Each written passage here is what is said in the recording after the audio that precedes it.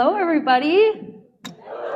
This is exciting because we're talking on these mics, and I also have recording mics, and this is my first ever live studio audience Hello Good Humans podcast. So let's hear it. So what we have the pleasure of hearing from Karla Hein today. And Karla, can you just give, beyond your credentials that were just read, a little bit of an elevator pitch to everybody here? Sure. I love being up here with Zoe. So whoever planned all this, Rick, Jill, Tom, this is fabulous because she is like, I'm a talker too, but she is just so fabulous. Don't you just love Zoe? Let's give Zoe a round of applause. Like, she's the most amazing. Thank you, but that was nothing about you. That's kind of what I do. Elevator pitch. Kind of an interesting, unique story. I started at Viterbo after high school. I failed out of Viterbo often. I went over my GPA and it was a 0.0 for quite a few semesters. I don't recommend. And then I got into a lot of legal trouble. I became a felon. And in that meantime, I turned my life around. I've been sober for 18 years. And I came back to school. I got my bachelor's degree 2-3 years after getting sober. And I've done a little bit of everything. I got my yoga instructor certification, all sorts of things that kind of challenged me in places I never thought. This is a elevator to the top of the Empire State Building, just so you all know my little elevator pitch. But then I actually, by happen chance, got involved with the homeless community in La Crosse, and then was offered an opportunity to be involved with the warming center and fell in love with it. So that's my long elevator pitch. Thank you. So we have some questions that were submitted by Tom Canotti's class. So wherever you are, thank you for these questions. We're here because servant leadership is important to all of us. And one of the really important people in the servant leadership world is Robert Greenleaf. We've all read his book, his very long, very deep book. And he speaks about being a servant first and then being called to lead. And how does that resonate with your path to working at the warming shelter? I say this every time when somebody even just asks a question. I always say, great question. That's just something I say at every interview I've ever had, and just when speaking with people, that is a great question. So great question, class. Servant first is in my heart. I have 4 sons, the littlest who's sitting back there. Hi, Bentley. So I serve my family. I've served my community. That hasn't always been the case with me. Obviously, when you become a felon, it's not because you're the most outstanding, positive citizen. You're usually doing the opposite of those things, and that's what I was doing. And so I've really taken upon myself that the best way for me to make amends and to right, not only here, but up there, is to then serve. And oftentimes I'm serving the people who are me. I see myself in every guest that comes into the warming center, dealing with mental health, addiction issues, post-traumatic stress issues. So it's kind of easy for me to serve. I was once upon a time, I like to consider myself a leader, but I was like, basically, Greenleaf talks about like all the types of leaders you don't want to be, and I was every single yep, I did all of those. Like, I was a tyrant, and you do this or this, and it really has taken a lot of focus and restraint, which hasn't always been my strong suit, to sit and listen first, and to be of service to the next person, and to try to understand before I step in. And sometimes that understanding is that I don't step in, that you figure it out on your own. I think that's a huge part of servant leadership too, is that you don't need me. Like, I'm grateful I get to be a part of that, but I'm not needed at all times. I hope that answers that question. It does. Okay. One of the things you mentioned was sitting and listening first. One of the important parts of servant leadership is listening with compassion and empathy, but not judgment. And at the warming shelter, you probably are witnessing stories that you could easily make judgments on what people are going through. How do you not do that? I would be a huge liar if I said I didn't up here, right? Like that's the reality. I do up here. And then, I recognize and, see myself in people. Oftentimes people will say, oh, you have so much compassion and, that you can work with those people or those people. And I kind of laugh. Those are my people. I feel, not that I don't appreciate you all, but I feel more comfortable sitting at dinner with the warming center guests than I felt here today. And that's not because you're not wonderful people, but that's just because I can relate and there's a vulnerability, with the guests of the warming center that I share my story with them. And, sometimes guests will ask, well, why do you say that you're a felon? And I tell them because that doesn't have to stop you. That's not the end of your story. Just because you're homeless or just because you're battling with addiction, that's not the end of your story. I really do try to listen, and I don't say much. I take those things home. I oftentimes pray for our guests, which I never thought, my mom can attest to this, I never thought I would pray in my entire life. That just wasn't my deal. And just having gratitude because I recognize that I am seeing a reflection of myself in every guest that walks in the door. How do you stay positive, assuming that you do? I mean, you seem like a very positive, bubbly person, but how do you stay positive and not just feel absolutely drained when looking at the homelessness crisis that is the community of La Crosse? I definitely do stay positive. I recognize one, that I'm one person. I'm one person that, can do what one person can do. And that's a lot for me, but I can't do everything. And I don't expect that I can do everything. But when I share my enthusiasm with you and you and you, and now there's 10 of us who are really excited about what's going on at the warming center. And that's probably my favorite part. That's what builds me up, is that the volunteers and staff that are there, I always say to them that I'm here to serve you. Like, you are here to serve our guests. I am here to serve you, to make you happy. And I do have a staff that's absolutely amazing right now. I had heard that hadn't always been the case, but I feel so blessed. My staff comes in every day and they're energized. And I'm not going to lie, we have a lot of fun behind the scenes. Like, I had a staff last year that was pregnant and we had a baby shower for her where I got these tiny mini like kid strollers. I'm talking about the real little ones. And we raced them up and down 3rd Street. So like, we have a lot of fun at the warming center. And I try to say that to everybody. You don't have to solve all the problems here. You just need to listen to one guest. And I also am grateful that my volunteers and my staff aren't like me. Sometimes people will come in and say, well, what do you expect of me? Well, I expect you to be you. I don't want 10 people trying to be Karla walking in the door, because that's not what our guest needs. Our guest needs to see you, and we're all different, and you might have exactly what that guest can relate to or identify with. I would ask you the same question. So Zoe, humble, volunteered at the warming center, her and her amazing partner, Ben, and they would come in Friday morning. So I get paid to be there. It's not the only reason I'm there, of course, but she was coming in not doing so.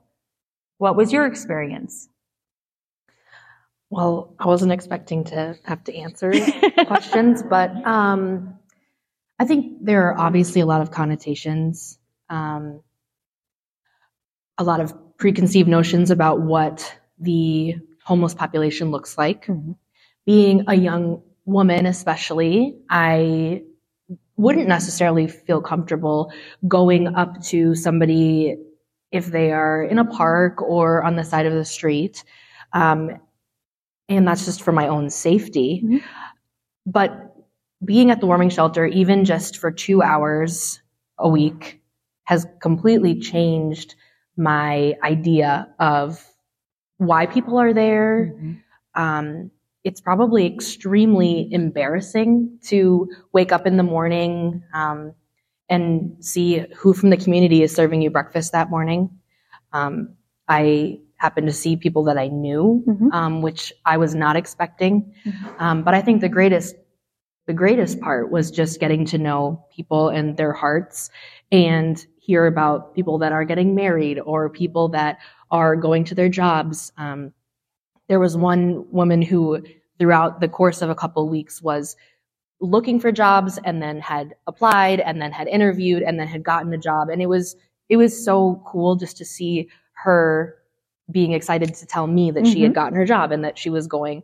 And yeah, just little relationships. I never expected to build relationships with the people there. And you never know who's going to be there every week. You don't know if they have found housing or if they found a job and they don't need to utilize the warming shelter's facilities anymore.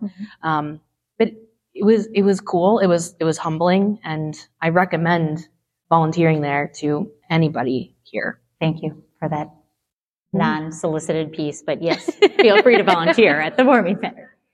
Well, this is one of the things that Ben and I actually talked about, was that so often a lot of us, especially those of you that are in college, my guess is that you probably don't have a ton of extra money, right? And even now I'm 25 and, you know, I'm doing well. I have a big girl job. You're so old. I am ancient. And I have a big girl job. I make money, but I still don't have a ton of extra cash to just give out to every person in need. But 2 hours a week is all that we did and all that a lot of people can do. And it makes a huge difference. And we were volunteering from 6 to 8 a.m. So like, yes, we were getting up early. I'm not a morning person, but these are things that you can do before class, before practice. Sometimes it's easy and it makes a big difference.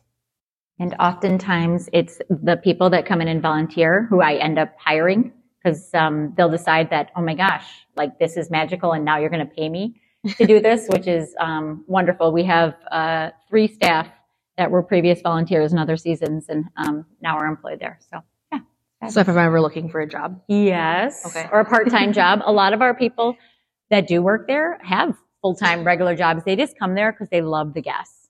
I have a gentleman who's worked there for 8 years and he doesn't need to work there at all. He just absolutely adores the guests.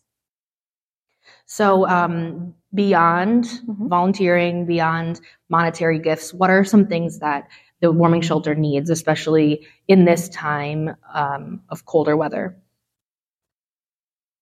I mean, donations wise, gloves are a big thing. At the warming center, biggest needs and kind of physical, emotional, mental. You're looking at addiction issues, you're looking at mental health issues, and then you're looking at frostbite. I had 4 guests last year that had amputations of either fingers or toes. And that's as simple as replacing gloves. And oftentimes it can be every day, replacing those gloves. And sometimes people will ask me, aren't you enabling these people, Karla? Aren't you enabling these people? And this is a story I love to share, is that I have 4 sons, right? And if my sons told me at the beginning of winter that they lost their gloves, there'd be 2 words I said to them, and the first would be tough. But these are guests who don't have means to get other gloves, right?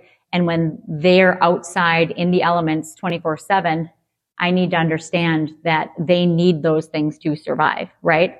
And one time I asked a guest who was particularly driving me nuts, because every day he'd ask me for gloves. And I give people a little bit of a hard time. I'm a tough lover, because I say, you know, I lived this life once before, so it's hard to pull one over on me, right? And so I just kept saying to him, where are your gloves? Why? This is like the 5th day in a row. Where are your gloves? And he said, Karla, he said, I knew if I came here today, you'd give me another pair. And there was somebody out on the streets who needed them more than me. And that's the truth. And that's the reality of the guests that are staying at the warming center. So I feel blessed that I take the time to listen to those, and I ask those questions. So this is going off script a little bit. Go for it. How do you respond when people accuse those that are experiencing homelessness of being lazy, of taking advantage of your resources, of taking advantage of money that could be spent elsewhere? How do you, what is your take on that? You know how I said they're all good questions? This one's a really good, tough question. I've I wish I had the answers. I don't have the answers. A lot of time people will come to me and say, well, what is the answer? I don't have the answer. All I know is my personal experience along with working here. It's not a waste. No person is a waste. Do I think that our money could be allocated in different areas much better? Yes, I do. My own belief, and I work at the Warming Center, but I don't believe in, and this is not Catholic Charities' opinion. This is not the Diocese of La Crosse's opinion. This is not the Servant Leadership Program opinion, but I'm not a proponent of housing first.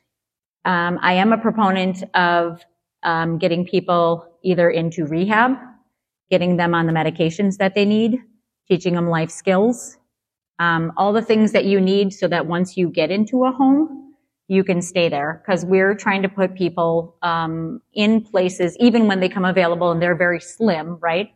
In places where we are doing wonderful things at the Warming Center by providing meals and et cetera, et cetera. But now we have also taken away the ability for these people to budget, to meal plan.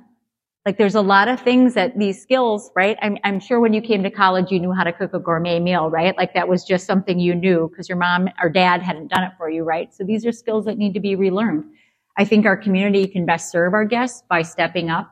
We're trying to, it's very in the infancy stage, but at the Warming Center, I'm inviting people in the community to come in. You're a cook, great, come in and show us how to meal plan. You have $50 for the next 2 weeks, how to make that work, right? And make it healthy and nutritious. How do you get your meds refilled? What does it mean when you have 2 pills left? Do I need to call now? Do I need to call when I have no pills left? Those kind of a thing. Because our guests don't know all of those things, right? They're thinking night by night, day by day. So I think that's one of the biggest things we can do. It's hard to understand that. It's hard to look at people who are on the street and see all of that. But then I would invite you to come into the Warming Center. Like, come in and volunteer. And sometimes people say, well, I don't feel like I was very much of use to the people at the Warming Center. I said, did you sit down and did you have a meal with them? Good. You did perfect. That's exactly what I wanted you to do because they're just another human being who's eating dinner, trying to get through the day with their ups and downs. And I don't know the details of this either, but on Fridays, you are offering therapy of some sort to guests, which they can sign up to stay for. Yes. So this year I started last year running the Warming Center, and I had been kind of curtailed and told, so don't tell my boss, I'd kind of been told that we are night by night shelter, which we are. So there's the Salvation Army too, right? But the same guests keep coming. And I said, well, this is wonderful that we're keeping people out of the elements, but we're not helping them get to the next level, right? We're not setting them up for success. And I explain it this way that our guests, so we refer people like you can go to Cooley Council on Addictions, you can go to St. Clair Health Mission, you can do all these things. But when my guests leave the door and you're a drug addict or an alcoholic and you have 10 people on your way to St. Clair Health Mission who are offering to do drugs with you or to do this or that, being a recovering person myself, you can say maybe no once, maybe twice. And then, you've got 8 more people to get through. There's about a 0% chance that you're going to make it to wherever you're trying to get to. But if we bring those services into the Warming Center, now that success rate goes up a lot. And so we've invited Vivint Health in to talk about clean needle usage. It's not my favorite thing. I'm I believe in abstinence with recovery, but people have their own ways of, recovering. We have St. Clair Health Mission. The mobile med team comes in every Wednesday to go over things. They can even give them their mental health medications, which is phenomenal for people without insurance. We have then on Fridays, we do have a life skills teacher coming in. Just talked to and got it secured that ADRC, which is the Aging and Disability Resource Center and Economic Support, will now be coming in on Tuesdays and Thursday mornings. So a lot of it is networking, and it seems so silly, but there's all these fabulous resources in the community. But our guests, it's just like people with depression. My dad had depression, and he said, Karla, the thing about depression is that even if the cure was across the room, you have depression, you're not going to go get it. And that's the same thing with our guests. We have to bring those things to them. They have to see better to do better. Thank you, Karla. Thanks, should we move into a time of questions? So I have a question. Okay. Zoe, tell me about your podcast. This is amazing. She's the most amazing human. And I knew this just by being in one happenstance class with her. But there's other things. So like you ask, what can we do? What you're doing with your podcast and just empowering other people and giving them information. A lot of us think that I have to be, you don't have to be in the warming center, right? You can be the person donating. You can be the person making a meal behind the scenes. You can be the person saying, hey, I was there. This is what I experienced. You should try it too. Tell me more about that. So the podcast actually came from talking to my grandparents on FaceTime all the time during COVID. And my grandpa is a huge storyteller. My mom and my dad are both here. They can both say, yes, Grandpa Rich tells the same stories over and over and over. But Grandpa Rich isn't going to live forever. And I started thinking, I really want to preserve these stories that he's telling me. And there was one time we were on FaceTime and he just kept talking. Like, we're on FaceTime for like 2 or 3 hours. And I had tried to screen record because I was like, today's the day that I'm going to start preserving these stories. And then for whatever reason, the audio didn't save. And I was like, okay, I'm starting this podcast. And it was kind of a dream for a while. I kept having imposter syndrome, thinking, who's going to listen? I don't really have that many people to talk to. I don't have that much to talk about. But then after competing at Miss Wisconsin, I decided, I just did that. I can do whatever I want. So I started this podcast, and I successfully have done about 7 months of weekly episodes. I've interviewed everybody from Grandpa Rich all the way to Miss America. She's my friend. So that's awesome. And it's been really great. And the whole thing is just, hello, good humans. Tell me about the good things that you're doing in your life. So one of the most uncomfortable interviews that I've done was talking to a college professional basketball player. I know nothing about sports. So I had to call on my fiance, Ben. Okay, what are some good questions that I should ask about sports balls and all of those fun things? Sports balls. Sport ball.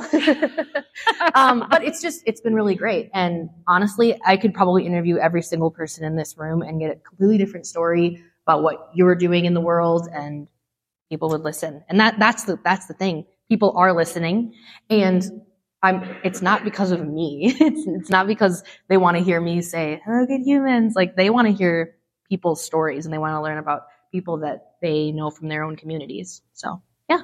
I have the greatest idea ever. I want you, as long as the guests will do it, to interview our guests. They're good humans. At the warming shelter? Yeah.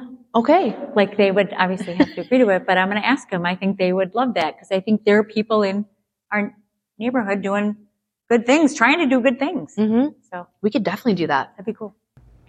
At this point in the event, we opened up the floor to audience questions, and unfortunately the mics that we were wearing do not pick up the audience questions. So the first question that they had for Karla was, what is the attendance of the warming shelter? Oh, like nightly? Good question. So it's super nice out, so our attendance goes down, but last night we still had 27 guests. The most we've had this season thus far is 44. And that was when it got really cold. I think it was like that week and a half stretch of really cold weather. We go into what's called overflow status. So normally the warming center can have 34 guests. We still have, this gentleman, I should have asked his name, but, we still only have recliners at the warming center. So guests don't have beds, and that is due to zoning laws in the city of La Crosse. So they have like the dialysis chairs that they sleep on, which are like heaven for some of our guests, right? It's the first time they've put their feet up, and they'll tell me, Carl, it's the first time nobody told me to move along today. So they are super grateful to be there. But 44 was the most that we had at that time. Nightly, I would say on average between 26 to 28 guests is what we see. The next question from the audience was, do they ever have to turn anybody away from the warming shelter? And if so, what does that look like? Great question. Yes, we do. Oftentimes, so the limit is 34 when the weather is 15 degrees above zero or higher. So we have a limit of 34 that we can service. When it's 15 degrees above zero or lower, we can go up to 44 people. Oftentimes, we haven't yet this season had to turn anybody away based on numbers. It's based on, we have what's called a strike system at the warming center, and basically that's for the safety of guests, staff, and volunteers. So you can receive a strike if you have like So I didn't go into this, but we are no barrier shelter. So we're a little different than other shelters. That means that you come exactly as you are. And I always steal Tom's radical hospitality phrase, that we accept you exactly as you are. And I was talking to another gentleman over here, Roger, I believe, and he was saying, like the jail. I mean, we will literally have people leave the jail and walk the 3 blocks and check in with us, right? Those are our clientele. And there is no criminal background check. Like at the Salvation Army, you cannot be a felon. And so we accept everybody there. Being that, we have to have rules, and a big thing. So I worked at the Econo Lodge. Did you guys know about that hotel that we had? I was not happy when I worked at the Econo Lodge because, believe it or not, despite my background, I'm a huge rule follower now. And I believe in the rules, like, right? They're set up so that everybody is safe and that I can serve guests the best. So our guests can get strikes, and they're 10-day strikes. So they're out for 10 days, which we've gone around and around again. And I will take anybody's feedback if ever you want to talk to me about it. But, they can get strikes if they use drugs or alcohol on the facility. So they can literally, and we will have guests who are outside of our doors who are, have a rig shoot up right before they come in our doors. And they will use when they leave our doors, or they will, down a bottle of whatever they're drinking, right? And we welcome those guests in. They're not welcome here. But we have to make sure that we're safe. So once they're in, we have a tote room, and you have to empty everything that you have in your pockets in the tote room. So we say, yes, we'll accept you as you are. You can put all of those things. So I don't call the police when I see things that if my son's brought home, I would be calling the police, right? And I put them in their tote. I don't judge them, right? They're at where they're at. I'll talk to them once in a while about recovery, or my recovery, not their recovery. But oftentimes, so people were getting kind of upset because we will have maybe 10 guests, maybe 15 guests at a time that have like a strike in our facility, and we're trying to figure out why that was. And so I looked at it last year, and 3/4 of the strikes from our facility, guess what they were for? I know you guys don't know all the rules at our facility, but guess what those strikes were for? No.